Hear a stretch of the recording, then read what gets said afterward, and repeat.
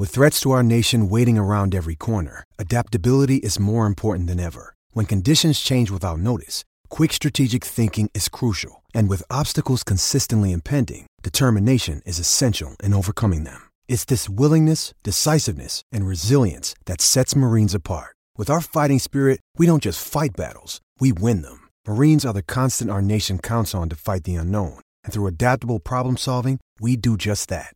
Learn more at marines.com. Another day is here, and you're ready for it. What to wear? Check. Breakfast, lunch, and dinner? Check. Planning for what's next and how to save for it? That's where Bank of America can help. For your financial to-dos, Bank of America has experts ready to help get you closer to your goals. Get started at one of our local financial centers or 24/7 in our mobile banking app. Find a location near you at bankofamerica.com/talktous. What would you like the power to do? Mobile banking requires downloading the app and is only available for select devices. Message and data rates may apply. Bank of America N.A., member FDIC. Jewelry isn't a gift you give just once. It's a way to remind your loved one of a beautiful moment every time they see it. Blue Nile can help you find the gift that says how you feel and says it beautifully, with expert guidance and a wide assortment of jewelry of the highest quality at the best price. Go to BlueNile.com and experience the convenience of shopping Blue Nile, the original online jeweler since 1999. That's BlueNile.com to find the perfect jewelry gift for any occasion. BlueNile.com. Acast recommends podcasts we love. Changemakers is a new podcast series with me, Claire McKenna, talking to people who stand up, speak out, or challenge us to think a little differently. It's about the greater good, families and children respecting their own individuality. In the next couple of years, I hope I never have to have conversations about racism ever again. I just want to get to the stage where, people are just people. Nobody's pooling the resources together and actually being able to show how much of an impact it will make when people do come together. Changemakers with Claire McKenna. Search for it now wherever you get your podcasts. Acast is home to the world's best podcasts, including the David McWilliams podcast, I'm Grandmam, and the one you're listening to right now.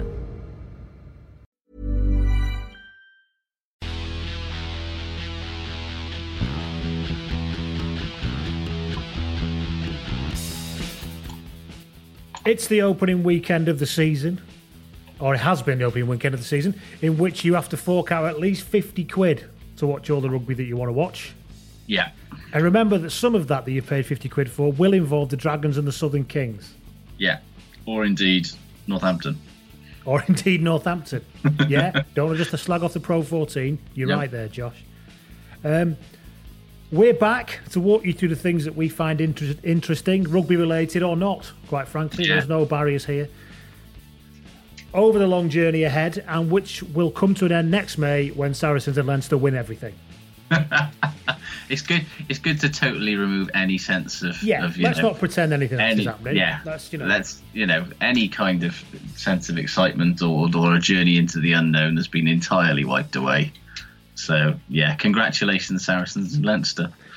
We are, of course, me, Lee Calvert of Blood and Mud, and over there is. I remain Josh Gardner of RugbyShirtWatch.com. And this is the Blood and Mud podcast, the pod that looks into the pockets of rugby and stuffs them with empty sweet wrappers and change that's no longer legal tender. You can get in touch with the pod, me at Blood and Mud or Lee at bloodandmud.com, and anywhere else really. Yeah. And what about you, Josh? Where do people get hold of you in this wonderful wide world out there? There's at Josh Gardner for all of my incredibly funny witticisms about sort of making myself look like a sex pest, and at Rugby Shirt Watch or RugbyShirtWatch.com for me attempting to look a little bit more professional. We are on Acast, we are on Apple Podcasts, we are also on Patreon for people who want to give us a little bit of support, for which we will be forever thankful, and you'll get extra stuff. You can go patreon.com/bloodandmud. Yeah, Patreon subscribers will have got our Not in Tall Slapdash instant reaction. Yep. Premiership, let's make predictions about the season on the basis of one game bonus podcast that we made last night. So I hope you all enjoyed that. We did, yeah. We've had one patron say, and he wanted a pre-season person offers, a pre-season podcast offers, because yes, there are other ones available. He wants to hear what we think about pre-season. Well, you've got it now. You've got it now. You know, as a patron. Yeah. We will actually talk about rugby, the things that we fucking do for you. No, you fucking don't know you're born, do you? Honestly. No. So welcome to all of you listeners and patrons, old, new, male, female, gay, straight, and as yet undecided. As the politicians say before they start, let's be quite clear about this. Before wittering with a lack of clarity, we begin with a player spotted. This is where we ask you to send in where you've spotted players out and about. There you can get in touch with us at Blood and Mud or the DMs or whatever, or lee@bloodandmud.com if you want to send one in. James Reese slides delicately into the DMs to tell me and you and all of you out there, I've got a bit of a mundane player spotted for you. Now, this is already a strong start because we do like it mundane. Oh, yeah. I saw the Ospreys and Wales loosehead Nicky Smith at Tesco self-service in Llansamlet. I mean, it scans. It's right around the corner. Well, you know, it's. Where is Llansamlet? I'm not sure. It must be somewhere. The one that's outside of Swansea. You keep looking at that, and I'll say what's been going on with it. Of course, it is. Yes, it's like basically just like as you're going out from Morriston towards the M4. So that absolutely scans because you know that's not far from the Liberty. He's probably done a bit of training, and he's popped out to get his meal deal or whatever. Well, what was he buying? Oh, hello. He was buying a chicken from the deli counter. Oh, see. Pre-cooked. Hasn't got time. And looked extremely worried while doing so. God. Constantly looking over his shoulder. I can only assume he's making sure that the Cardiff Blues aren't following him. I can only assume that as a professional rugby player, they probably frown on their athletes smashing an entire roast chicken in their faces. They'd probably rather that chicken be, you know, poached or grilled lightly as opposed to basted in sort of a barbecue-y sweet sauce. Yeah. And having been sat on a deli counter for God knows how many hours stewing in its own grease. So there you go. You know, sometimes you just got to have what you have. Nicky Smith looking very worried in a chicken-related scenario in Llansamlet. That's what Player Spot is all about. That's borderline interesting, to be honest. Also, Alex McKee got in touch today. On the normal Twitter, he tweeted he was happy to keep it short. He said, I was in Bray Head Shopping Centre in Glasgow, which sounds blinding as well. Yeah, straight off the bat. He said, I was eating lunch and people watching when I saw Leonardo Sarto. Oh, what a good spot that is. Out shopping with his mum. Oh, see, that's phenomenal. So I said, well, come on, details. What bags was he carrying? And he said, I think it was a bag from Next, and then they went into Shoe. SCHUH. Sure. Without doubt, the most annoyingly named shop on the high street. I think last time I bought something from Shoe was a pair of base shoes, which absolutely perfectly sets them in time as I bought them in the late 90s, doesn't it? See, I buy most of my shoes from Shoe, which probably shows that I'm either very trendy or very, very, very untrendy. I don't know which. While we're on them shoes, right? Yeah. My daughters just said, can I have some Dr. Martens? And I went, yes, love, that's not a problem. No problem at all. Went to the shop. I was like, why the fuck are Dr. Martens £115 a pair? They always were, though. No, Dr. Martens were always point of order. When I was a kid, when I was buying my DMs when I was 15 and a single-parent family and all that, DMs were about a tenner more expensive than normal shoes. They were more expensive, but they weren't astronomically expensive like they are now. They've obviously cottoned onto this whole capitalism and market thing, haven't they? So, well, this is exactly the same reason why a pair of fucking Chuck Taylor Converse now costs £60. When I was a teenager, they cost about 25 quid because nobody fucking wanted them. Yeah, they were roughly the same price as Dunlop Green Flash, which are now 40 quid a pair, by the way. And that's what all the fucking jippy kids used to wear in school. That's an absolute fucking disgrace, that is. A pair of Vans Classics will cost you 50 quid and last literally 7 minutes. It's absolute travesty. It's an absolute scandal. That's why I buy the same pair of trainers every time I do it in a slightly different colour. Right, so anybody else got some shoe frustrations they want to get out before we start? That's not just me, right? Everybody gets to an age where they just go, right, I like this pair of trainers. I'm just going to buy the same pair. I haven't got to that point. Now, I've got a few pairs of Cons, so I suppose that could classify as the same pair of trainers. I refuse to wear runners. I'm not going down the Craig Doyle route of looking like a middle-aged man in shit running shoes who doesn't go running. I mean, I have bought the same pair of Nike SB Portmore 2 trainers for the last 2 years. Are they runners looking or classics? I don't know. No, they're sort of vaguely skatey, but it's kind of on brand for you, that, though, isn't it? It is. It's very on brand for me, but I have bought the same pair of trainers 4 times now. So Anyway, maybe it's time for me to change. I think it could be, Josh. Send your suggestions for what my new pair of trainers should be to. You're going to get some fucking brilliant pictures sent to you on Twitter now, aren't you? Cannot wait. Right then, before we sit down and get into the meat and two veg of this podcast. What did we just talk about anyway? I don't know. Yeah, I'm sorry, everybody. Let's decide who we're going to sit next to down the clubhouse, shall we? Oh yeah. You went first last. I did, yeah. So come on, give us a choice. Make it a good one because they were dreadful last time. They were. So your first option is the secret fullback. Right. Now, having noted the remarkable success of the secret footballer with his books and his TV programs and his podcasts and his Guardian columns, he's basically gone, I spotted a niche in the market here. So the secret footballer writes a tell-all blog where he exposes what's really going on behind closed doors at a rugby club.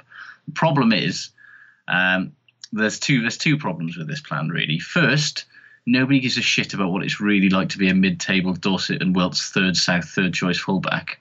And second, he's fucking dreadful at disguising his identity. So literally everybody at Fothering Wanderers knows exactly who he is and exactly what he's doing. So he's not secret and he's barely a fullback. He's not a bad guy per se, but if you're going to sit next to him, you know that any word you say to him, it'll be right on his fucking blog by tomorrow, you know? He sounds like when Ted in How I Met Your Mother pretended to be Dr. X, the DJ, and that nobody knew who he was. I don't know if you watch How I Met Your Mother, but that's what he sounds like. And I've got a bit of a soft spot for Ted from How I Met Your Mother, so that's a positive in some ways. So go on. Okay, then, let's see. Your second option is Reginald Filibuster Jones. Now, I'm already 80% of the way there with him, so go on. He's a retired army officer and a veteran of 11 years' service in the second row for the club. Brilliant. He might have had to knock it on the head 20 years ago, but is still fondly remembered at the club for his habit of bellowing in proper regimental sergeant major style, "Let's have it, you cunts," whenever the team received a kickoff. Every time. Now, you don't need to tell me anymore. Well, say that. In order to keep the gag alive, because it's been a while now since he's retired, and it's kind of a legend at the club, but he doesn't want it to die. He wants He wants the Colts to know who he is. So basically, he's made it a bit of a catchphrase that he shouts directly into the face of anyone within 5 feet of him should be there any kind of game of rugby on, whether it's on the telly, whether he's watching from the stands. So if you sit next to him, you may well go home both caked in spittle and partially deaf in one ear. So I can live with that because I think he'd have a lot of good stories to tell. Absolutely. So, yeah, I'm going next to him. Reginald Filibuster Jones. Good stuff. Here's your two choices. Right. Number one. Yeah. Albert Ringpeace. Right. He's 52. He still plays prop for the Ring of Brightwater RFC2s because he doesn't have to train. He just turns up and plays. No, he just turns up. It's fine. Yeah. The nickname comes from the fact that he wears jeans that reveal most of his arse. Oh, see. And he once had the role of large man holding box in a Crime Watch reconstruction. Wow. Okay. So that's Albert Ringpeace. Okay. I mean, colour me intrigued. And to be honest with you, the whole showing off too much of his arse thing, it's not going to be that much of a problem if you're, sat opposite him. Sat next to him, opposite him. You just want to be sat behind him. Second choice, Toledo George. Oh, hello.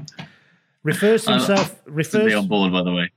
Refers to himself in the third person as the matador of the senoritas. God. Yeah, it's going downhill now, isn't it? Yeah. He always does to all the girls I've loved before on the club karaoke nights. And he will call you muchacho all night, as in drink muchacho. Do you know what? I find that weirdly endearing. I'm on board. I'm on board, muchacho. I'll take a seat next to Toledo George. I certainly will. Albert Ringpeace can bore other people about his Crime Watch appearance for this evening. Indeed.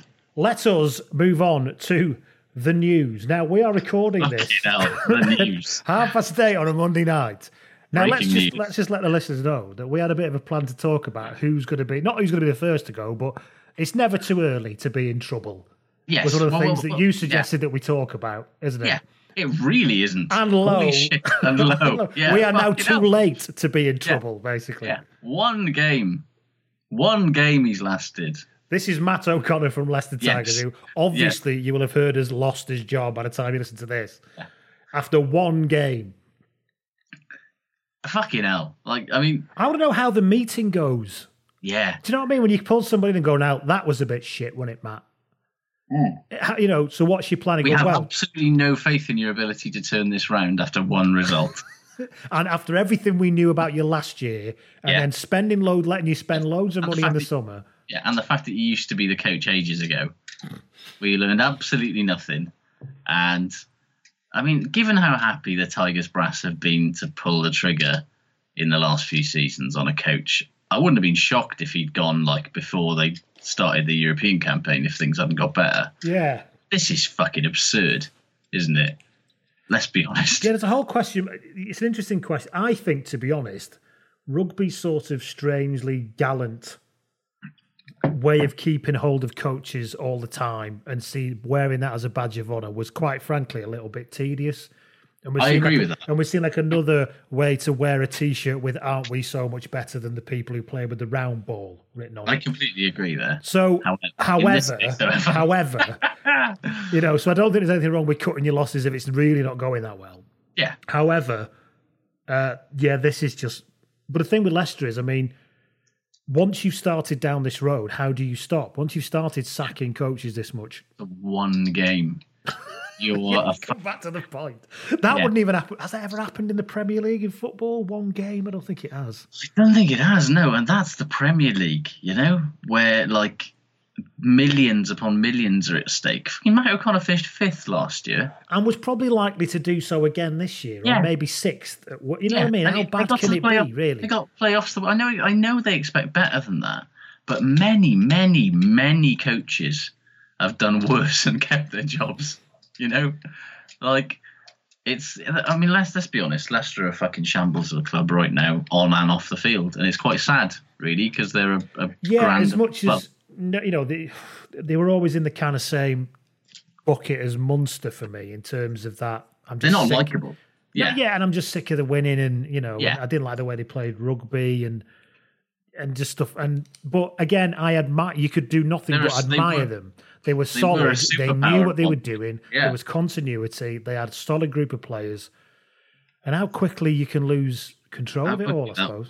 Well, needless to say, somewhere in Edinburgh tonight, Richard Cockerell is fucking pissing himself. Were they any better under him, though? This is the thing. It's easy to say that, isn't it? But I think they were, to be honest. All right, they were. Yeah, go on, sorry. They were. Things would have probably come to a point where they were going to reach a natural parting of ways with Cockerell, but I don't think he, you know, it.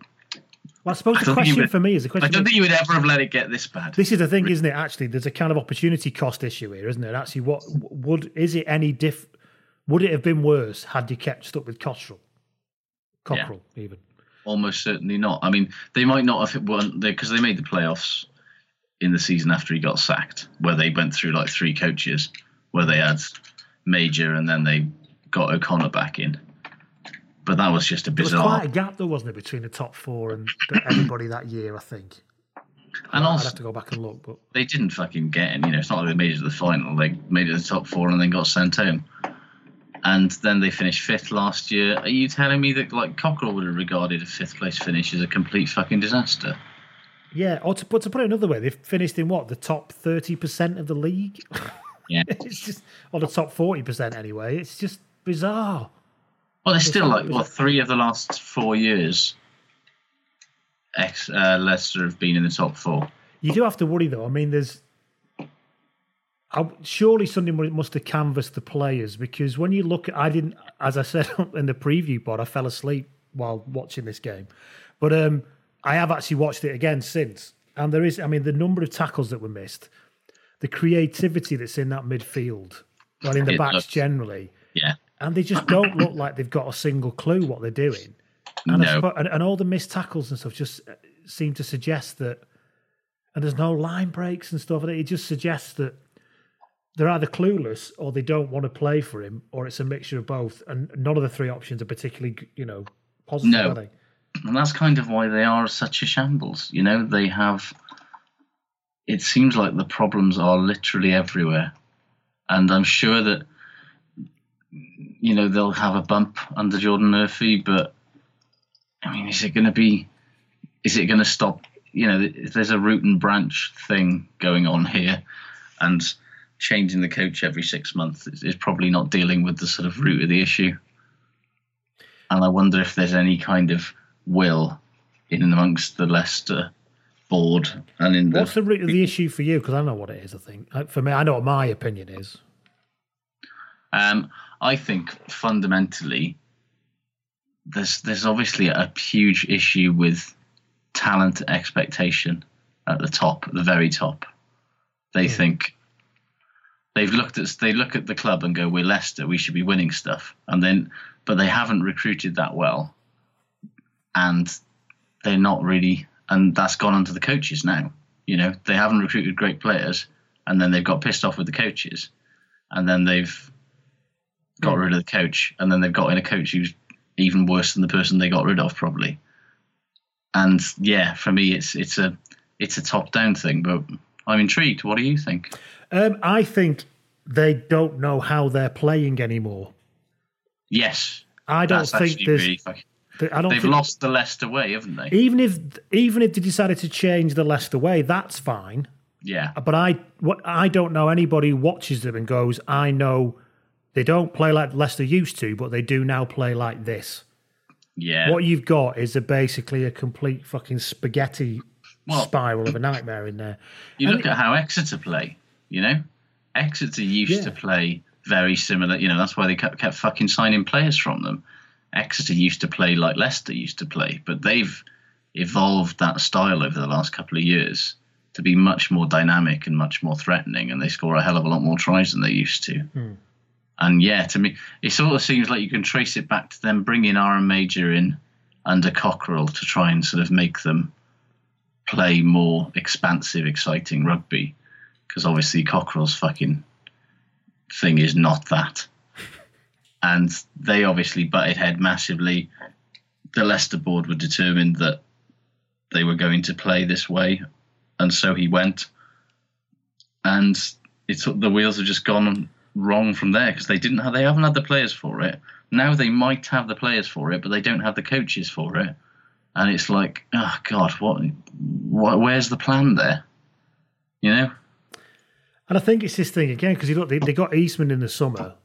You've got Ford, May, Tamua, Manu, Eastman on the bench, Viano at fullback. But then you look at what was Leicester's biggest problem last year was, quite frankly, a totally Bobbins back row most of the time. And they looked at the solution they needed for that, and somebody decided that solution was David Denton. Denton, fucking hell, exactly. Now, I'm not saying he's actually had a decent 12 months, David Denton, up to this point, but he's not somebody you look at and go, yeah, he can solve our problem. And how much was the cost? I'm sure they could have looked somewhere else to get people. Well, they let what's his face, Luke Hamilton, go, so that they could. Who was one of the few fucking Tigers back rowers to have a really fucking good season last year, and they let him go to Edinburgh, and they've replaced him with the man that he probably starts in front of in the Scotland team. Or that starts behind him in the Scotland team at the moment. And it's like, yeah, I mean, you look at somebody like Callum Mahoney and it's like, oh yeah, he's a big lad, and he's a big hitter, but he's a bit... Watch him trying to fucking tackle Santiago Cordero on the weekend. It was fucking laughable. And you look at players like Mike Williams, and they've still got fucking Fred Tuilagi there, and they've got Brendan O'Connor, who's all right, and Guy Thompson. It's a lot of meh. There's an awful lot of meh. And not a lot of dynamism. No. And that sort of goes... You can basically go from the props back. Who's the fucking... Aside from Ellis Genge. Yeah, who's got a bit of pasty when he's up and carrying, hasn't he? Yeah. And Blotter now. Like, everything from there backwards is just very fucking passive. And what was the point of signing... I mean, George Ford is a sparklingly talented lad, but I don't understand how, again, I don't understand how their recruitment works. Do you not need somebody you can say? Their recruitment to me stinks, and not in a good way, of what the Ospreys have done for the last 5 or 10 years, which is one of the big reasons why the Ospreys have completely fucking gone to shit. And this because They assign players on reputation. They sign players to make a splash instead of signing players that they need, And you look at signing players like fucking Ford or, do they need Kyle Eastman? Did they need Johnny May? Not that he's not played well for them. He's but one of their bright sparks, to be honest. But yeah, absolutely. You think about what he might have cost you, I suppose. But then again, he scored a fair few tries. But yeah, it reminds me of when Real Madrid was spending all that money in the Zidane period, the Galactico period. Remember that Perez said that they wanted to be a team of Zidanes and Pavones, obviously Zidane, and then Francisco Pavone was their homegrown centre-half. The biggest problem was that Francisco Pavone was fucking terrible. Yeah. You've got to have a certain level of quality that props up everything else. And in rugby, it's even more important because you've got to have a certain level of quality and a certain level of game plan that allows your superstars to do what they do. And you look at the players who've left, they let Luke Hamilton go. They let Harry Thacker join Bristol and spent God knows how much money on fucking Pelota now. Like, how much money must Pelota now be? And that's the thing, Pelota now is undoubtedly is better than Thacker. But is he so much better? It's the old value over replacement thing, isn't it? Yeah. Is he, Pelota now must be spectacularly overvalued. Yeah. And they've let like a sort of solid prop like Mulapolo go to Newcastle or George McGuigan go to Newcastle. It's yes. It's just not good, is it? So I suppose you come back to the point is, who makes the signings? Does Matt O'Connor make the signings? Yeah. I don't know is the answer. I don't know. They've got a director of rugby who does all that. And it's just a mess. And to be honest, it doesn't do the league or England any favours, actually, to have Leicester being a bit poo. No, it genuinely doesn't. And I don't know where they go from here. Well, I know what they'll do. They'll go on a worldwide search for a coach, won't they? But is it the same? And they'll sign the same one that they signed last year? Well, they'll just give it to Jody Murphy in 2 months, won't they? Yeah. And I just don't get where their eventual plan is from a recruitment point of view. Signing players like Gaston Cortez, who's 32 years old and from Bristol. You don't want a prop who was playing in the Championship last season as one of your signings of the summer, do you? It's so muddled and it's so all over the place. But yeah, there we go. So Matt O'Connor's gone.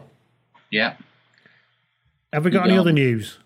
Charles Piutau is out until the end of October, but that could have been worse. He's not fully shoulder knacked. He's only medium to low end shoulder knack. No, it looks like you only probably, because of Europe and internationals, you probably only missed 4 league games, and 2 of those are away to Quins and away to Saracens and away to Gloucester. So I don't think he was going to certainly wasn't going to help them win a game against Saracens, was he? So yeah, the big one that he's missing is away to Northampton, which looks eminently winnable after this weekend. So God, yeah.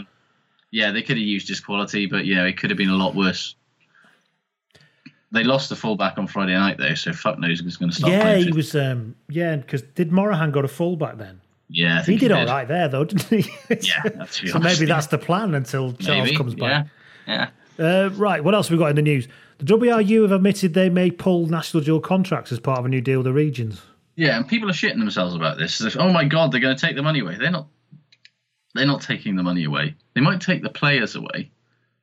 The point they're making is that they need to develop players, and if this is not the best way to do it, then they might do it another way. They're not saying it's definitely going. I think they're just saying that everything's on the table. Everything's on the table. Maybe they'll give the regions more money and take central contracts out of the equation. Maybe they'll go fully centrally contracted. Maybe they'll stick with what they're doing. It's not a big fucking... It's not worth So the new deal's nearly happened. Martin Phillips sort of said we're on the Jester's shoes stage. Yes. Didn't say that. He said, but at the crunch stage. That's filth, what I've just said. They're into the final details, but I hope in the next 4 to 6 weeks we'll have a new way of working.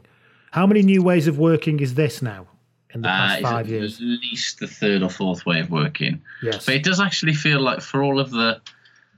there's definitely a vibe of takeover via soft power happening here with the WRU, because a lot of the people... The new Cardiff Blues chairman is matey with the WRU chairman bloke. Martin Phillips. Yes. The guy who's supposed to be coming into the Ospreys is kind of one of his as well. And it's like, obviously the Dragons are fully WRU owned. It's sort of looking, on the one hand, it's good because it means that the regions and the WRU are not absolutely at war anymore.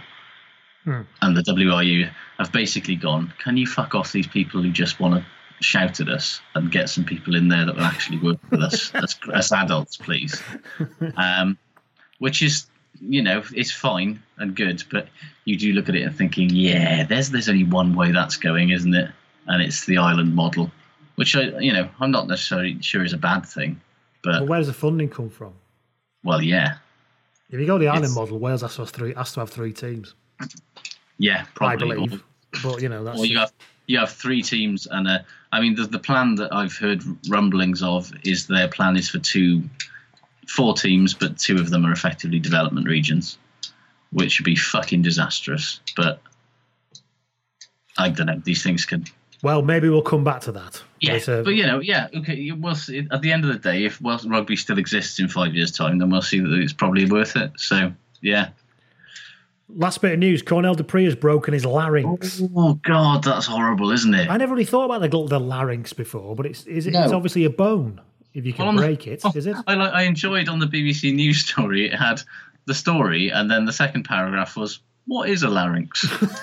And to be fair, I knew what it was, but I learned some shit. Like you say, I didn't know there was bone and cartilage involved there. I didn't know. My favourite bony cartilage bit of the body, I think I mentioned this before, is the xiphoid process. You have mentioned I've mentioned before, yeah. It's that like cartilagey bit that's at the bottom of your sternum, the xiphoid process.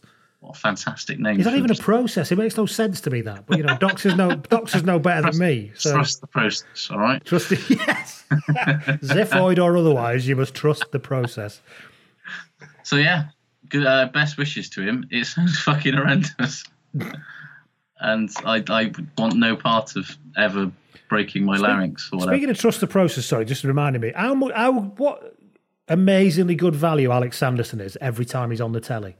Oh, well, my first fucking good this month, but let's talk about it now. If you're going to do a mid-half interview, do it exclusively with defence coaches literal seconds after your side has conceded a really soft try, as he did on Sundays.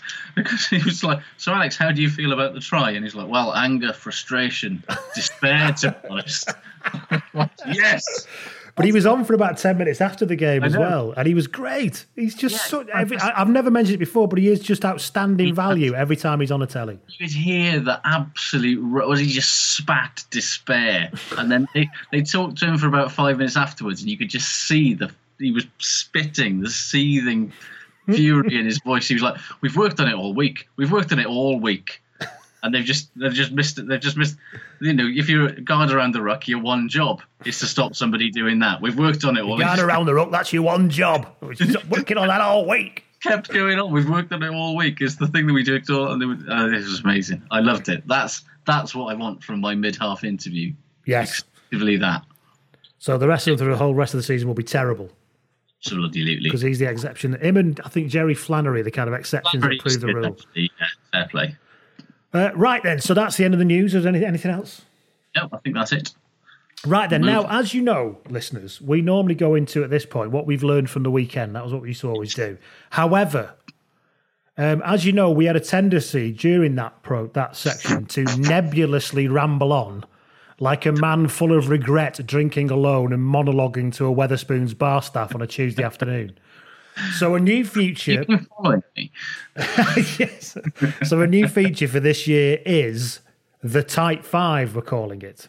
Yes, because we're going to try and keep it to 5 rough points. I mean, we're almost certainly still going to go off one, but we're trying to impose some sort of structure. We've already talked about footwear, let's be honest. So yeah, I mean, we are talking, sandcastle in a tidal wave levels of probability here, but let's see how it goes. So... yeah, the Tight Five, number 1, Josh, go. Yes, so we're going to pick 5 things for every week. This is how this is going to work. 5 talking points, 2 each. And I think we said we might let our patron people vote on. We're going to both present one for the 5th one, and you guys can vote on which one you want us to talk about. So yeah, that'll be fun. Anyway, if we can ever be asked doing that, we will definitely do that. We definitely will. Okay, so my first one is shoot. It's still Ireland's world, and the rest of the Pro 14 are just living in it. Yes, explain. Well, Leinster, Munster and Glasgow have deeper squads and deeper pockets than the rest of the league, and it shows.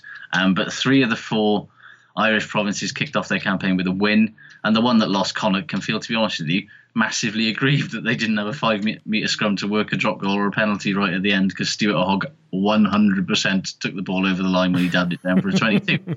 Anyway, what I'm saying is the road to the success in the Pro 14 massively still goes through Ireland, and even, it's definitely a case that, particularly in Wales, but with the Scottish teams as well, they've increased their funding, they've got better depth than they had in the past, but the Irish teams are just in the driving seat in terms of squad depth. Look at what Leinster sending a total second string team to the Blues and winning against a near full strength Cardiff team. Munster sent out a team that was missing like O'Mahony, Tadhg Beirne, CJ Stander, Conor Murray, Carberry was on the bench, and they nailed the Cheetahs at home. And then Ulster, who've been so up and down for the last couple of years, they beat the Scarlets despite they didn't have Rory Best, they didn't have Jacob Stockdale. They've still just got better depth. They just, for all the strengthening and improvements of the other Pro 14 teams this off-season, and it's clear that there has been some, particularly in Wales, they're playing catch-up and they don't. What other country won both of their games this weekend, though? Who? Italy. Oh, yes, for the first time ever. Zebra and Treviso both won, so therefore it could be Italy's world, and the rest of us are just going to be living in it. Who knows, yeah. The first time ever that both Italian teams have won on opening weekend. Good for you, but it must have been the first time ever they've played the fucking drunken Keystone Cops shambles that is the Dragons. And the Kings. The drunken Keystone Cops cousin shambles of the Southern Kings all in one weekend. Yes, but yeah, I just think you look at this league and you just think, well, it's going to entirely be dependent on whether the Welsh and Scottish teams can win any games against Irish opposition while their internationals are away, because it's the same. And that in itself is the frustrating same old story of the Pro 14, regardless of how much they change it. It makes a sort of... a lot of people like to make the point that the Pro 14 is a lesser standard of competition in terms of consistency, right? Yeah. Don't they, compared to the Aviva Premiership? Mm-hmm. And you end up in this kind of Schrodinger's competition world with people who want to have a go at the Pro 14, where it's apparently a terrible competition that's dead easy to win in, and yet the teams that do very well in it win the European Championship and their national team is the best one in Europe. Yes. So you end up in this Schrodinger's situation where, because the league's a load of shit, they can do this. But he said, but if you follow that logic through, it means that it's always been accepted that the stronger the domestic competition, the more you're going to win. So either that's bollocks, or it's bollocks that the Pro 14 is weak. Well, to borrow a sort of football analogy, if that was the case, then Paris Saint-Germain would win the Champions League every year, instead of getting knocked out in about the quarterfinals like they always do, because they've got a squad that would look decent in any league in Europe, but they play in an absolute fucking Mickey Mouse competition. And it's just not the case. No. That the Pro 14 is a good league. The problem it has is that there's too much of a financial imbalance in the league for starters, and too often teams are being sent out shorn of the marquee players that everybody wants to watch. But it doesn't mean that they're still not very good leagues, and the standard of competition isn't very good. It's just it misses those Grand Slam stars. There's probably 6 teams who are good enough to drive the quality to the level it needs to be for then when you go to European competition, isn't there? It doesn't have to be. Well, quite clearly, it doesn't have to be 14 teams who are all taking points off each other to create a situation where the best team in the league is one of the best teams in the world. No, you just have to have a certain level of, and let's not pretend that that Leinster's second team didn't get a fucking stern workout from the Blues because they absolutely should have lost that game, but they showed a remarkable bit of tenacity and quality to come back and win it. It's and Ulster got a hell of a test from a massively depleted Scarlets team, but the difference is that they were both depleted teams, but the Scarlets just were too depleted because they don't have that strength in depth, despite the fact that they've turned their fucking shirt into a bloody free ads page in order to try and get some more money to pay for more players, and then they've obviously got good depth. But turned their shirt into that $1 billion website. Do you remember that one? The $1 million website, the guy who sold every pixel on the screen back in the early 2000s. Those were the days of the internet, weren't they? When the internet was this weird thing where you could do all kinds of things to make money. Mind you, you can do that now because you can just slag people off on YouTube and then get paid millions to have a boxing match with them. I had a point then and I've lost it. Bloody YouTube boxing's pulled me off my point. Well, anyway, what's your first type 5? Yeah, my first type 5 is people will focus on Daphne Cipriani's wonderful pass and a few other things. However, I think if we're honest, leading on from my last point, really, the quality across the Premiership this weekend wasn't very good. No, it had the feeling of a very much a first weekend from a lot of teams. Like the Bristol crowd was outstanding. The skills in the game were fucking abysmal. People were talking about it like it was one of the best Premiership games ever. I was flabbergasted. It was fucking shite. You saw a bit of a drama finish, fine. Yeah, but generally, it was exciting. It was compelling. Yeah, but I was watching 4 games at the same time, and I was more. I mean, obviously, I'm an Ospreys fan, but like I was more interested in the Ospreys game, which was fucking dire as well, by the way. I found that more engaging than I found Bristol back. I mean, their handling was fucking appalling, right? And people can sort of say, oh, well, they're like drunk chimps in a hall of mirrors trying to catch a ball. And it's like, people say, oh, well, they're quite rusty. It's like, what? No. If a surgeon comes back off having a month's holiday and fucking drops a scalpel into somebody's wound, that's not acceptable, is it? No, they're probably going to... Yeah, oh, sorry, I cut your wrong arm off, mate, but I'm a bit rusty. I've been off for a month. Do you know what I mean? It's just an absolute fucking joke. The apologism. First operation jitters. The apologism that people come up with to try and justify the fact that, no, it was just a bit shit, and that's fine. Because it's sport and we're human. Just say that it is. Stop making these ridiculous excuses up about, well, it's okay for professional athletes to constantly drop the fucking ball. You need to take a breath, Ellie. I'll put my hands on my hips, have a minute. After me 5 curly whirlies this weekend, that's finished me off.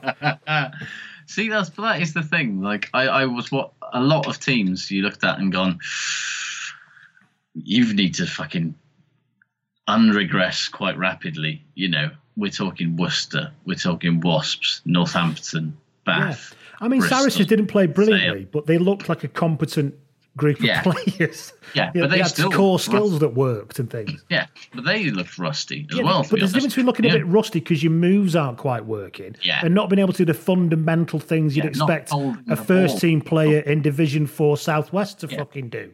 Yeah, I mean, Bath in particular was a shambles, to be honest. I don't understand how a team that good... And to be honest with you, that brings me to the point that we were going to make, that we've kind of had to rapidly fucking rejig, which is, I mean, it's clearly it's never too early for a coach to be on the hot seat, and indeed never too early for that seat to go up in game.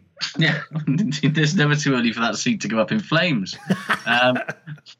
But like Todd Blackadder and Bernard Jackman are both still employed today, but they should look at what's happened to Matt O'Connor and go, I'm going to spend some time with my CV tonight.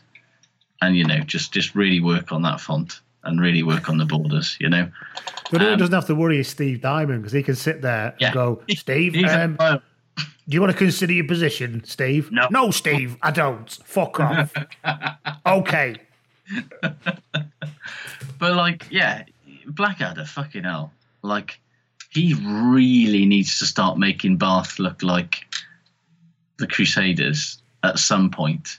He did a bit last season. I reckon he's got more in the bank than Matt O'Connor has. I have, because there were flashes of it last season. But you look at it and you think that they haven't got better since he was there, really. That Joe Cock-and-a-Seagull went backwards at a rate of knots, didn't he? Fucking hell, a couple of decent runs, and it was like, oh. But he's young. But like he is young. He is young. You look at a team that's got a back row of Toby Faletau, Sam Underhill, and Guy Mercer with Francois fucking Lowe on the bench. Yeah. There is no excuse to losing. Bristol, for all of their fucking piss, vinegar, and emotion, were not very good, really.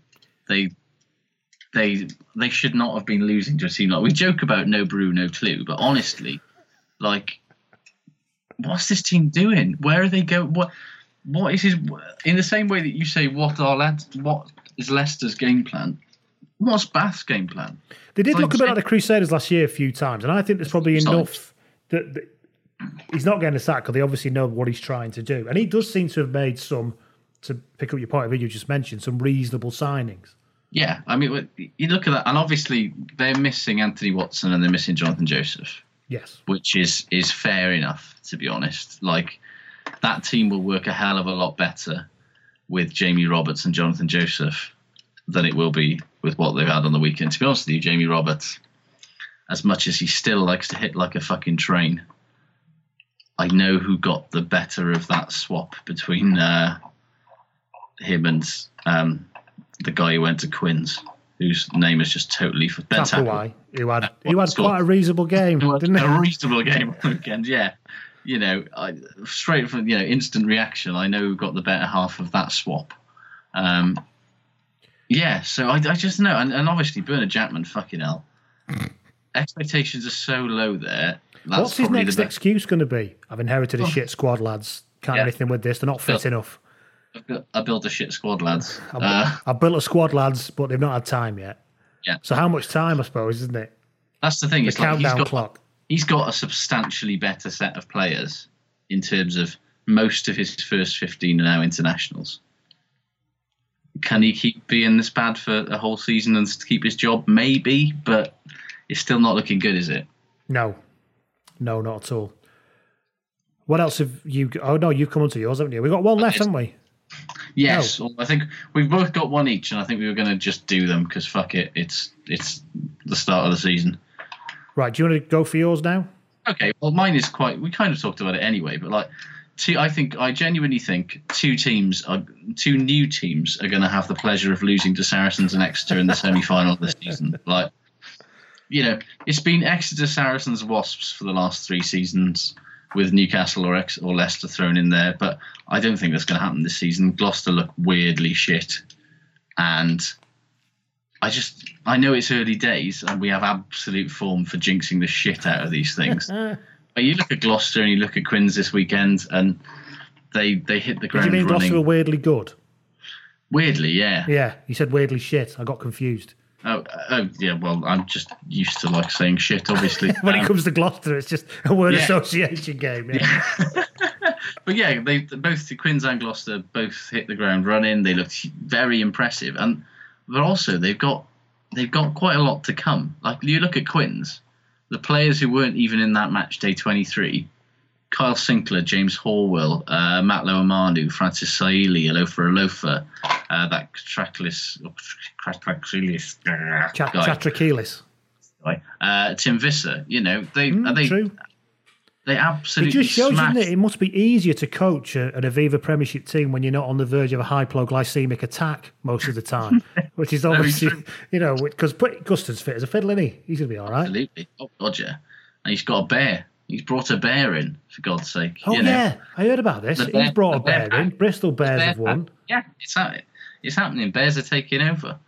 But then you look at Gloucester, and you think like you said, everyone's banging on about Cipriani. Yeah, it was a good pass. He played well. Saints were absolutely fucking dreadful. But you look at, they've got Jesse Creel to come into that team. They got Franco Mostert. They've got Jurban Grobler from Munster. They got Ruan Dreyer coming in. And I think this is going to be quite the season for Jake Polledri. Yes. That's the thing. That squad looks very good and deep anyway. You add, 4 fucking Springboks, effectively. That's not going to make them worse, is it? You take Billy Twelvetrees out of there and stick Jesse Creel in instead. That's probably an upgrade. Did you see Twelvetrees on Saturday? His hair he's like he's had his hair bleached and he's been to the buffing shop. I tell you what, he's had a fucking good old. He's had a lovely summer, hasn't he? I did notice that throughout the league. To be honest, there were quite a few people that I went, you've had a nice holiday this summer, haven't you? Even Alan Wynne-Jones looks quite tanned. What else have we got here? Last thing that I've got. Right, well, you mentioned Quins there, right? And I'm going to be bold, right? I'm going to be bold here. Yeah. My final type 5. I think it might be time for England to bite the bullet and go with Marcus Smith. Hello. Now, I'm not normally that big on hyperbole, to be honest. Mm-hmm. And it's not because of hyperbole I'm going for it, because actually, I used to play with a guy who used to talk about at our club, there'd be no this how his voice was like. He used to go, there is no outstanding candidate. He wasn't Melvin Bragg, but that's what he used to sound like. There is no outstanding candidate. He used to say, nobody. And when you've got no outstanding candidate a year out from a World Cup, right? Yeah. Cipriani's, I'm not saying he's not an option, but he's not an outstanding candidate. George Ford is slowly having a mental breakdown. Absolutely. Farrell looks like he's nailed on at 12 there, and he's got no other 12 he fancies having a look at. Nope. Piers Francis? I fancy having a look at him. I fancy having a look at him fucking walking away and never coming back. So I think something about Farrell at 12, Lazowski at 13, and Smith at 10. Yeah, Lazowski is a 13, by the way. He 100% is a 13 now. He looks absolute fucking mustard. And I don't understand why Eddie refuses to even try him there. So it's a year out from a World Cup. Yeah. All right, I know he's only 19. I know, but when he's done 18 months of performing pretty well. Yeah. The trouble is, the media won't keep the hyperbole down. If he could somehow come in and it not be fucking insane, this could be perfect. Maybe I'm getting a bit carried away. But if you said to me, would you rather see Marcus Smith having a go in the Autumn Internationals or George Ford having another go? I know what my answer is. So I think he absolutely deserves a shot in one of those games. The problem that I think is going to stand against him is that I think he's got a bit of the Arwell Thomas about him. They might just send a monster down his channel. Yeah, because he's 12 stone and 5'9". Yeah, I suppose. A test as good as he is, and he needs to bulk up a bit because he is going to get. How big's Beauden Barrett? I'm not comparing him talent-wise to Beauden Barrett. I'm curious. Barrett is tall. That's the Is it because like his whole family are about 18 foot tall, so he looks like he's quite small? Beauden Barrett is 6'2" and 14.5 stone. Jesus, that just shows you the size of the bastards he's surrounded by, though, doesn't it? He looks like a normal size. Yeah. Like average sized bloke. Surrounded by, Geordie Barrett's 6'5" and playing fullback because life is stupid. And Scott's 6'6". Yeah, I didn't think he was as small as what Smith was, but I didn't think he was that big. No, yeah. He's in the same way that Dan Biggar is like much taller than he looks. Because Biggar's like 6'2" or 6'3".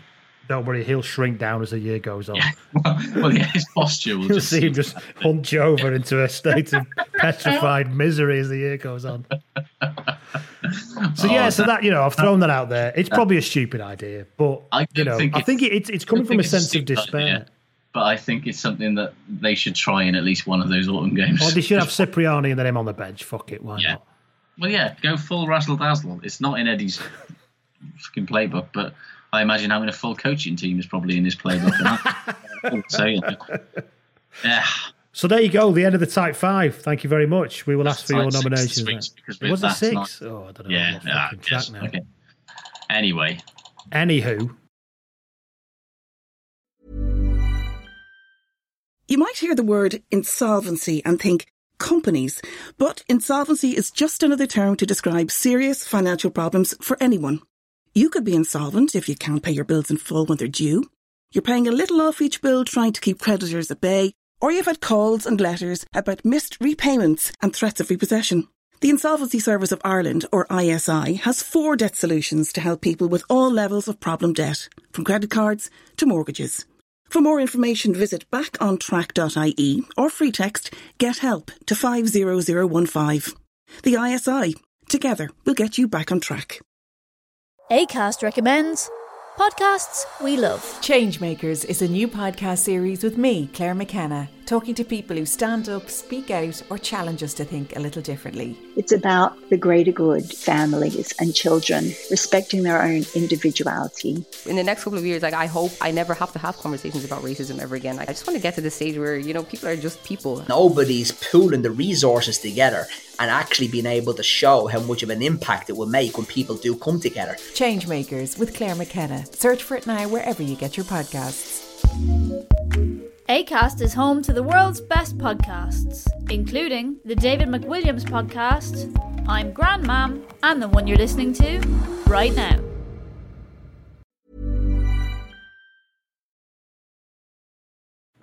I think it's time to open a book. Well, not a book, but open the pages once again of that venerable rugby institution known as the Blood and Mud Challenge Cup. Oh, yes. It's been a long old summer without it. We've been sitting here wondering, somebody hasn't had a summer without it. Well, the Dragons have had a summer. Every day they've been sat in the room in Rodney Parade, looking at film with the CPC, just not the CPC, I should say, the Challenge Cup, just the CPC somewhere in fucking Russia. Yeah. Who knows? The Challenge Cup just sat there, taunting them. Been there. They haven't. It was supposed to be different this time. This season was supposed to be different. And to be honest, when Dav Howell scored a try for the Dragons against Teresa after 5 minutes, I thought, you know what? This is it. This is the new Dragons. They're going to toss the fucking Challenged Cup into the mud next to the trampled faces of the Chorizo players, and they're going to, grow a couple of inches and fucking walk heads held high from Rodney Parade. No. Somehow, that team, which I say again, they haven't won a competitive game since the 3rd of March. It's minging. And they contrive to lose at home to Chorizo.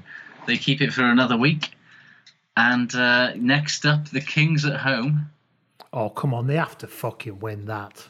With Ross Moriarty set to make his first appearance. Surely. If it ends up with the Kings, though, it's never coming back, is it? Well, that's fucking hell, that's a good point. That this could be at an Olympic level. Oh, God, yeah, I hadn't even thought about that. We might have to get a new bloody cup. I'm not creating another one. We'll have to just fucking draw the line under after that. I'm sorry, everybody. Yeah, we'll say that it's completely run its course at this point. But yeah, if you want to follow the... what is the bloody Twitter handle? I never fucking know. You never know, do you? Is it the Challenged Cup? Is it the CPC Cup or something? The CP Cup. It used to be the CP Cup, and then it was the... Fuck me. We should... it shows how... You can tell we're losing interest in it, ladies and gentlemen, I think is what this is saying. We're doing our best, but... It's at BM Challenged Cup on Twitter if you want to... BM Challenged Cup, there you go. The if you've got as much enthusiasm about it as we still have, then please go to the... But I'd just like it to not be with the Dragons, because I'm bored of just following their futility. Yes. I mean, at least the Kings would add a certain sort of frisson of exotic excitement. Those bloody Russians ruined it all again. They fucking did, actually, didn't they? Right then, let's move on to the shit good ratings to finish off this first pod of the season. Yes. What do you want to do first? Should we do good first? Oh, okay. Well, I'll start then. I've got a good Stephen Luatua. Mm-hmm. Before I get on to well, he played very well, right? But let me get this. Like a train lad. With his face that looks like that, is he only 27 years old? I know. It's like him and George Smith have sort of been doing some sort of weird Portrait of Dorian Gray thing, where George Smith looks exactly the same age as he did about 15 years ago, and Stephen Luatua looks 700 years old. And did you know that Stephen Luatua's full name is Dolph Stephen Luatua? That's incredible. Yes. Why is he not called Dolph? Dolph. Everyone knows what he's been named for. Come on. Born in what, 1991? Yeah. There's only one person he's named after there, isn't there? Absolutely. So, wow. See, Dolph Luatua. Absolute missed opportunity there. Oh, I love him even more now. But yes, that lovely crinkly raisin of a face with the full beard. I love glorious. Him. I bloody love it. I mean, when I really liked him when he played for the Blues, to be honest. Played against the Lions, didn't he, last year? Yes, he did. Yeah. I thought, fucking hell, he's way too good. He's like way too good to play for Bristol in the Championship. And yes, he was. Would owe the money. But owe the money indeed. But Steve, you look at that back row and you look at Jack Lamb, Stephen Luatua and George Smith. It's just loads of fun, isn't it? Yeah, it is. Yeah, but he's great. Anyway, yes, that's a good from me. Where do we go? First good for me is Clermont Auvergne. They scored 107 points in 2 games, including putting 40 on Racing away from home on the weekend. Away wins against good teams don't really happen in the top 14, so it's kind of like, oh God, last season's catastrophe. You know, they missed out. They missed out on the playoffs. They missed out on the Champions Cup last year. It was a disaster, and now like a big fucking yellow Incredible Hulk.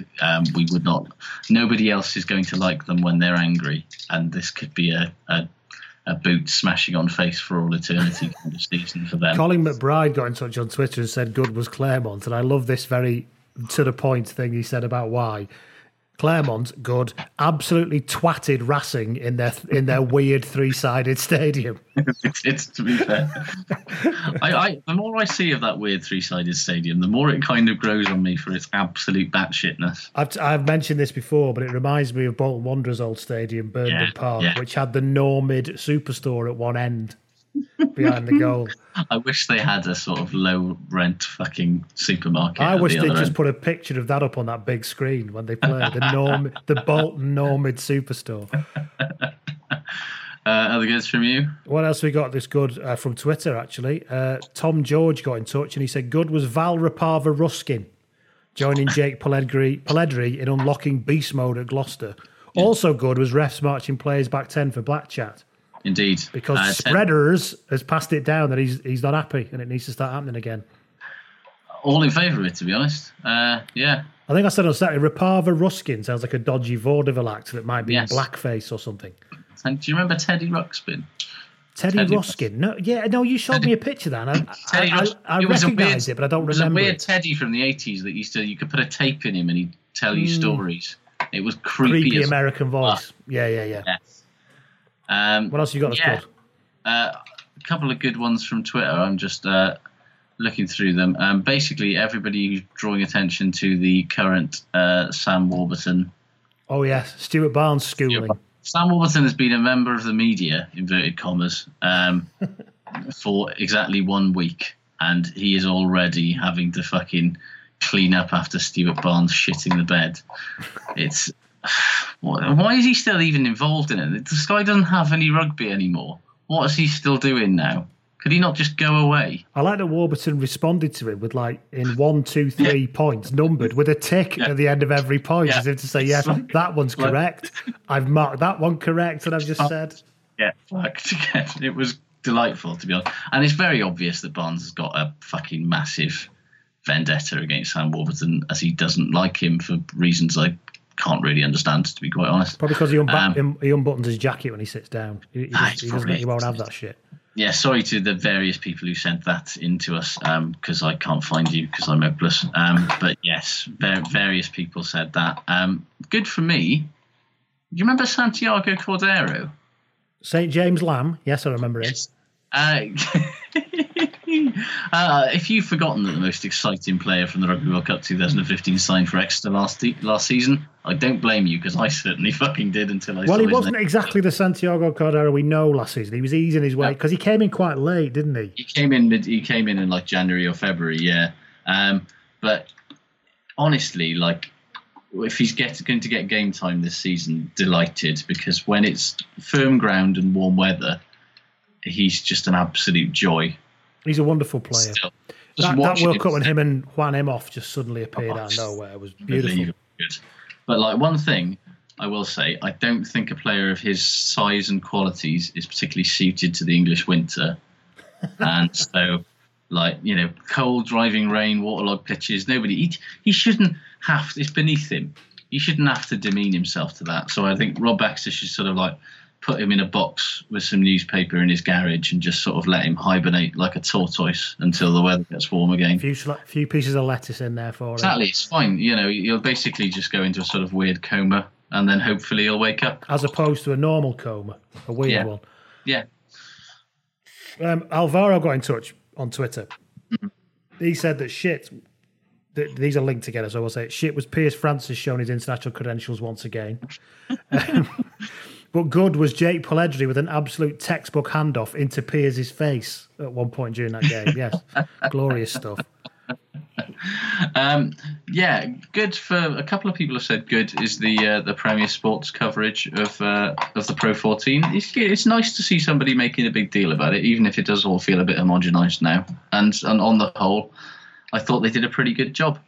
Yeah, as much as you have to pay for it and all that, I suppose it is their biggest show in town, so it is nice to see. We made the conversation earlier about how good the league is and stuff, and how it's done down a bit. Them actually making a big deal of actually this is our flagship product. Yeah, is probably a good thing. Yeah. My final good, and it wouldn't be fair if I didn't mention this, and it's amazing that I've managed to last this long. George Bloody North. Yes. Honestly, the Ospreys, for the most part, were fucking rank against Edinburgh.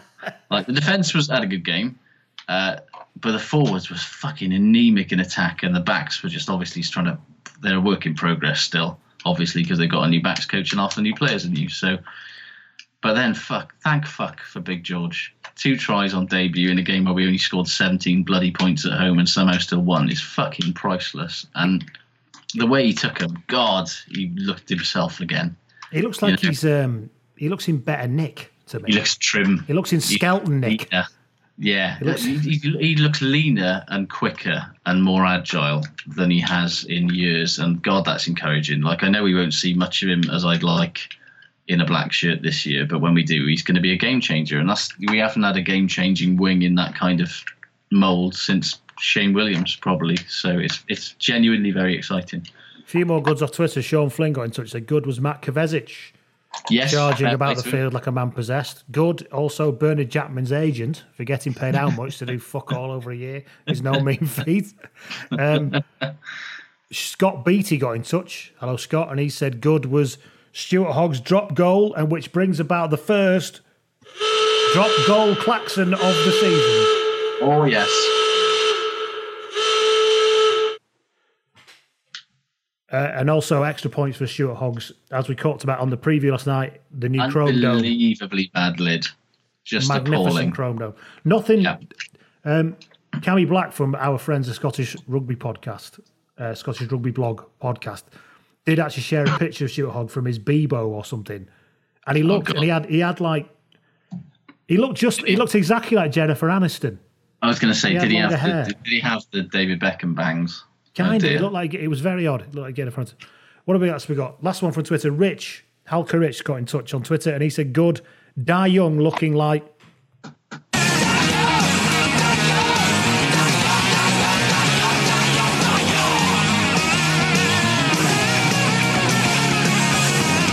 Looking like if Michael Ball hit the pies. Hasn't Michael Ball already hit the pies? He has a bit. Really, to me. Really hit the pies. I mean, do you know there are certain things musically that when you hear them make you kind of physically angry? Yeah. Michael Ball's voice is one of those things. I'm completely with you there. The other thing that makes me literally like the back of your neck goes red and hot because you're so angry is the song Galway Girl by Ed Sheeran. Oh, one of the worst. On an elemental level, I cannot describe to you how much of a rage that song puts me into. It's probably one of the worst musical crimes ever made. Let's be honest. It's despicable. Yeah. Anyway. Yes. So we move on to shit. We probably should, shouldn't we? Where do you want to start with this I'll start with this cavalcade of shit. Ben Youngs. Yeah. Is there a technically worse passer of the ball for a scrum half anywhere in the league or any league? He is honestly. How can it still be so bad? Surely there must be one. There must be some that are worse. Okay. In a Highlander kind of way, but Yeah, he was. How can he still be so bad? Maybe that's why Matt O'Connor's got sacked. It's like, you've had him for 2 years, he still can't pass. Fuck off. Get out. Ball. No, it's a problem. He started writing his full Bad Ben funk, didn't he? Which usually doesn't hit until at least the end of October. The Bad Ben funk, I like that. Yeah, that's a good name for a band. It is, yeah. But yeah, he's so bad. And I mean, even when things weren't going well, when you're not going well anyway, and then you've got George Ford losing it, and then you've got the ball coming out slower than a snail who's off his head, who's had too much weed, then it's basically not good. Yeah, it's an equally shit, to be honest with you, and it brings me no pleasure. But fucking hell, Manu Tuilagi. Yeah, like, I really hope the reason that he looked so bad on Saturday is he's massively demotivated and he's not really near peak fitness, because if not, oh boy, that is fucking sad. I think he's frightened to run in full speed anymore in case something snaps. He looks so leaden and so pedestrian. Like, trying to get around the park, he was so off the pace. And he just couldn't keep... Exeter's back play is very quick, don't get me wrong, but he just could not keep up with them. And like, he's had so many injuries, you really hope they're not taking their toll, sort of psychologically or physically. But God, it sort of looked like it, didn't it? My main shit, though, and the primary underlined with exclamation points on either side of it shit, is Northampton's Twitter try-celebration videos in which they're all posing with tools. They're all posing with James Haskell? Hey! Apachumpa! Yeah. No, they're all posted with power tools. Because of the Tool Station. Yeah, sponsored by Tool Station. So you've got what's his face? You've got Courtney Laws with a nail gun, and you've got Piers Francis sort of drawing a sort of saw thing, electrical saw thing, like it's looking slightly demented, like he's in a horror film. Like he's Zorro. And it's just, you got Harry Mallender walking forward with an impact driver and a combi drill. One, you've never seen anybody who looks less likely to understand the difference between an impact driver and a combi drill than Harry Mallender, have you? Let's be honest. He doesn't put any shelves up. Let's be honest. Never. Well, no, he's literally never touched them before in his life. I mean, the poor fuckers though. They're obviously told to do this, aren't they? They just think, you poor bastards. The thing that I'm delighted about though is that Dan Biggar has clearly gone into that room, because Dan Biggar's one is walking towards the camera with his hands behind his back, which says to me, the director of the photo shoot has come up to him and gone, Dan, would you like to hold a power tool? And he's told him to get fucked. Not a fucking chance, bet. And if I didn't love Dan Biggar enough before, I love him a little bit more for that now. It's terrible. It's almost as bad as Heinrich Brousseau's introduction to Premiership referees. Is it 6 penalties he gave? 6 penalties. 6. And everyone's going, what a signing this lad's going to be. Yeah. Fantastic signing. Well, this is why, what was it, the bot coach? And he had that horrendous knock-on as well, didn't he, when he was out in the open? What was the name of the bot coach that was like 2 bot coaches ago, whose name was just Jake White. Why he wouldn't pick him, because he said that he wouldn't get on with Northern Hemisphere referees.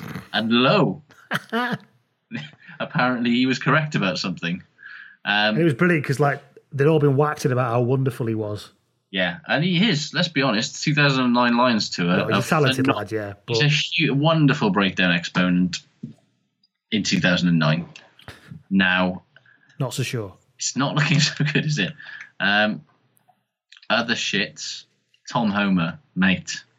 Ball in 2 hands, Tom. Ball in 2 hands.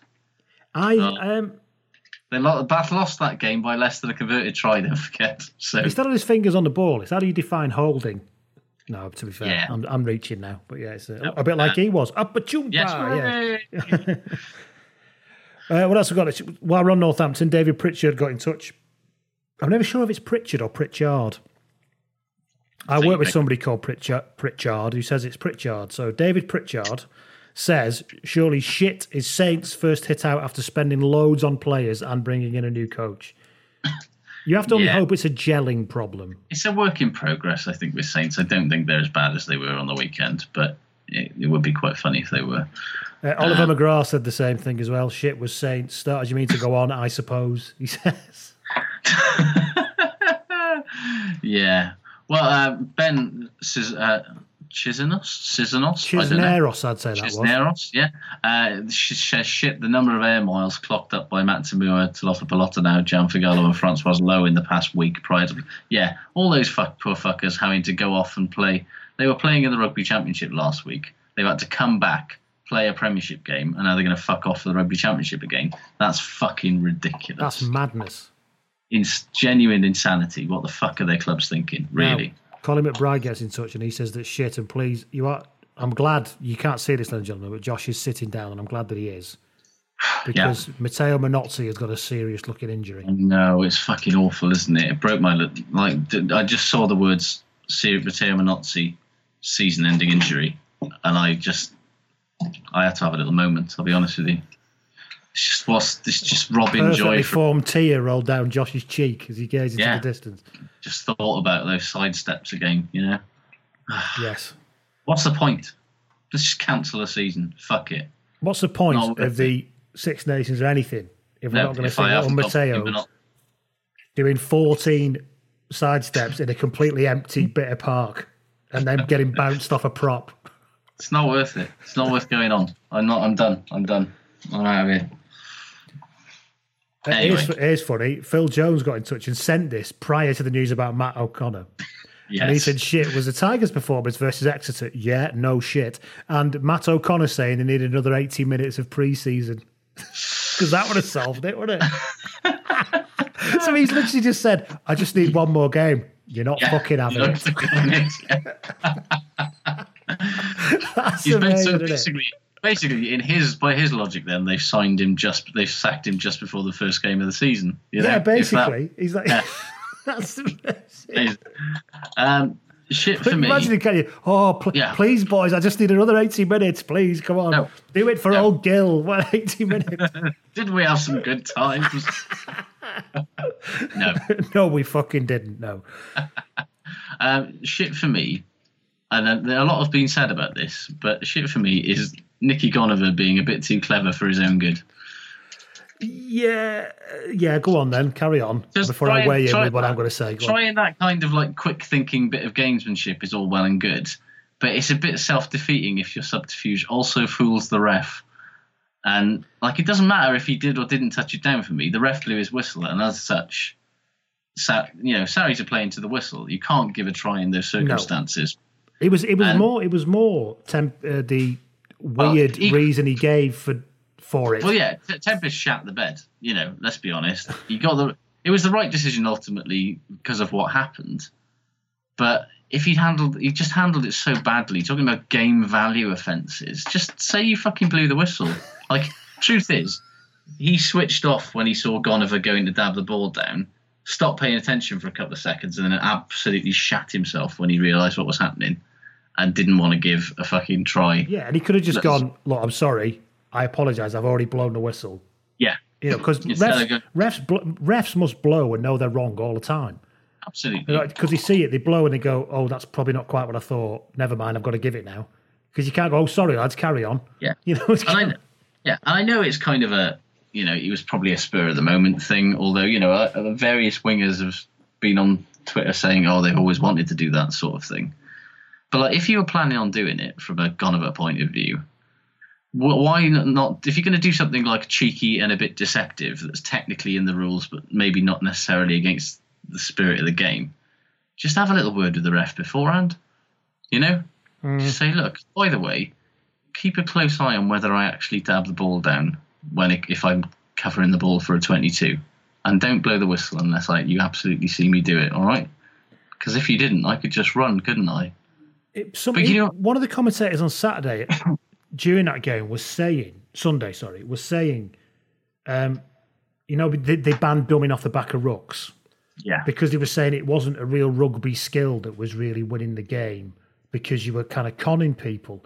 And I was like, I fucking fundamentally disagree with that. Absolutely. If a rugby skill as a defensive team is to not use your fucking eyes to see if the balls come out, then what on earth are you talking about? And actually, in this game now, in our game now, where it's commonly accepted that defence coaches are so fucking good Yeah. And it's so hard to break down defences these days. You need a bit of subterfuge. You need a some bit of that shit. And how is that, it's, if it's against the spirit of the game to make a defence think, I don't know where we go with that.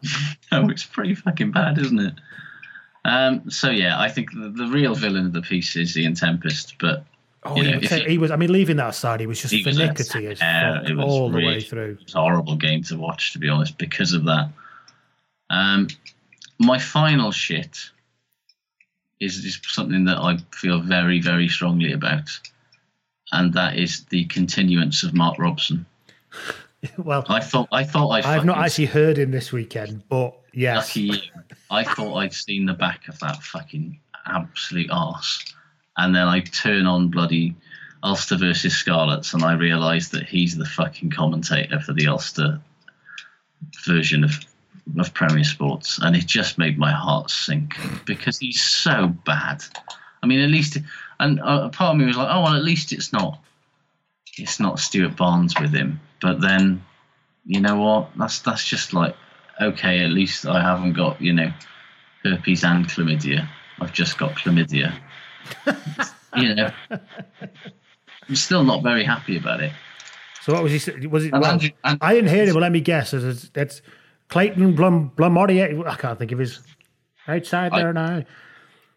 Clayton Blamortier, he's the blancmange of the rugby field. He's moving around and taking over all the white blancmange goodness of the rugby, that type of thing. Yeah, that's massively that type of thing. And then you add next to it that they've got the greener than green behind the gills fucking Andrew Trimble as his co-commentator, who is the most nakedly homerific and biased person I've ever. We and us, constantly. And it's like, mate, I know you only retired in the summer and you're new at this, but dude, you've got to stop saying we and us. Rob's must have had a fucking field day with Blade Thompson. Oh, yeah. The Blade cutting through there. Do you know what? I tuned him out so much I didn't notice any of the things that he said because I was just at the I don't understand how he still gets work. Is it? Do people think, oh, people must like that folksy thing he has going on? No, everyone wants to mute him forever. I think Premier Sports must think that people love that because they've employed both him and Eddie Butler. And it's like, how... Imagine putting this... Butler's a lot less offensive than Robson. He absolutely is, but he's still, ridiculously fucking sing-songy bloody nonsense a lot of the time when you just wanted to talk about what's going on. But, when you think... Can you imagine if Premier Sports were to put the two of them on the same game? Say Robson doing the comms and Eddie Butler doing the co-comms. Like a sing-songy, folksy, Celtic folksy off, basically. They basically write Lord of the Rings. With all the hey nonny nonnies and everything. All the songs, the lot. All the shit they took out from the films to its absolute improvement. Why don't you sit down, Eddie Butler, son of the butler's boy? Well. A seat for sitting. Or is it? On it, I will. I'll tell you what. I'll give you my £10 a month if you make that happen just once. Just once so that I can just reach peak anger and then never have to get that angry again. Saint anger. Some kind of monster. Yes. Anyway, so Kurt Hammett in that film cracks me up, by the way. Some kind of monster. Metallica. You haven't seen it? One of the greatest rock documentaries. Come on, guys. We don't need to waste our time with these arguments. That's basically Kurt Hammett all the way through. Kurt Hammett, who wasn't allowed to play on that album. What do you do, Kurt? I do the solo. Well, Kurt, we're not having any solos on this album, so fuck off. It's absolutely amazing. Lars Ulrich constantly chewing gum. You'd love. He wants his larynx breaking. Yeah, man. Budgie, Budgie, man. Get fucked off. Anyway, we veer off. Thank you very much. It's good job we had that tight 5 to keep it nice and short, isn't it? As we hit an hour and 20 minutes. Oh, yes. Thank you, everybody. Welcome to the new season. Nothing much has changed. I'll speak to you all next week. Take care. Everybody. Sports Social Podcast Network. It is Ryan here, and I have a question for you. What do you do when you win? Like, are you a fist pumper, a woohooer, a hand clapper, a high fiver? I kind of like the high five, but if you want to hone in on those winning moves, check out Chumba Casino. At ChumbaCasino.com, choose from hundreds of social casino style games for your chance to redeem serious cash prizes. There are new game releases weekly, plus free daily bonuses. So don't wait. Start having the most fun ever at ChumbaCasino.com. No purchase necessary. VGW Group. Void where prohibited by law. See terms and conditions. 18+.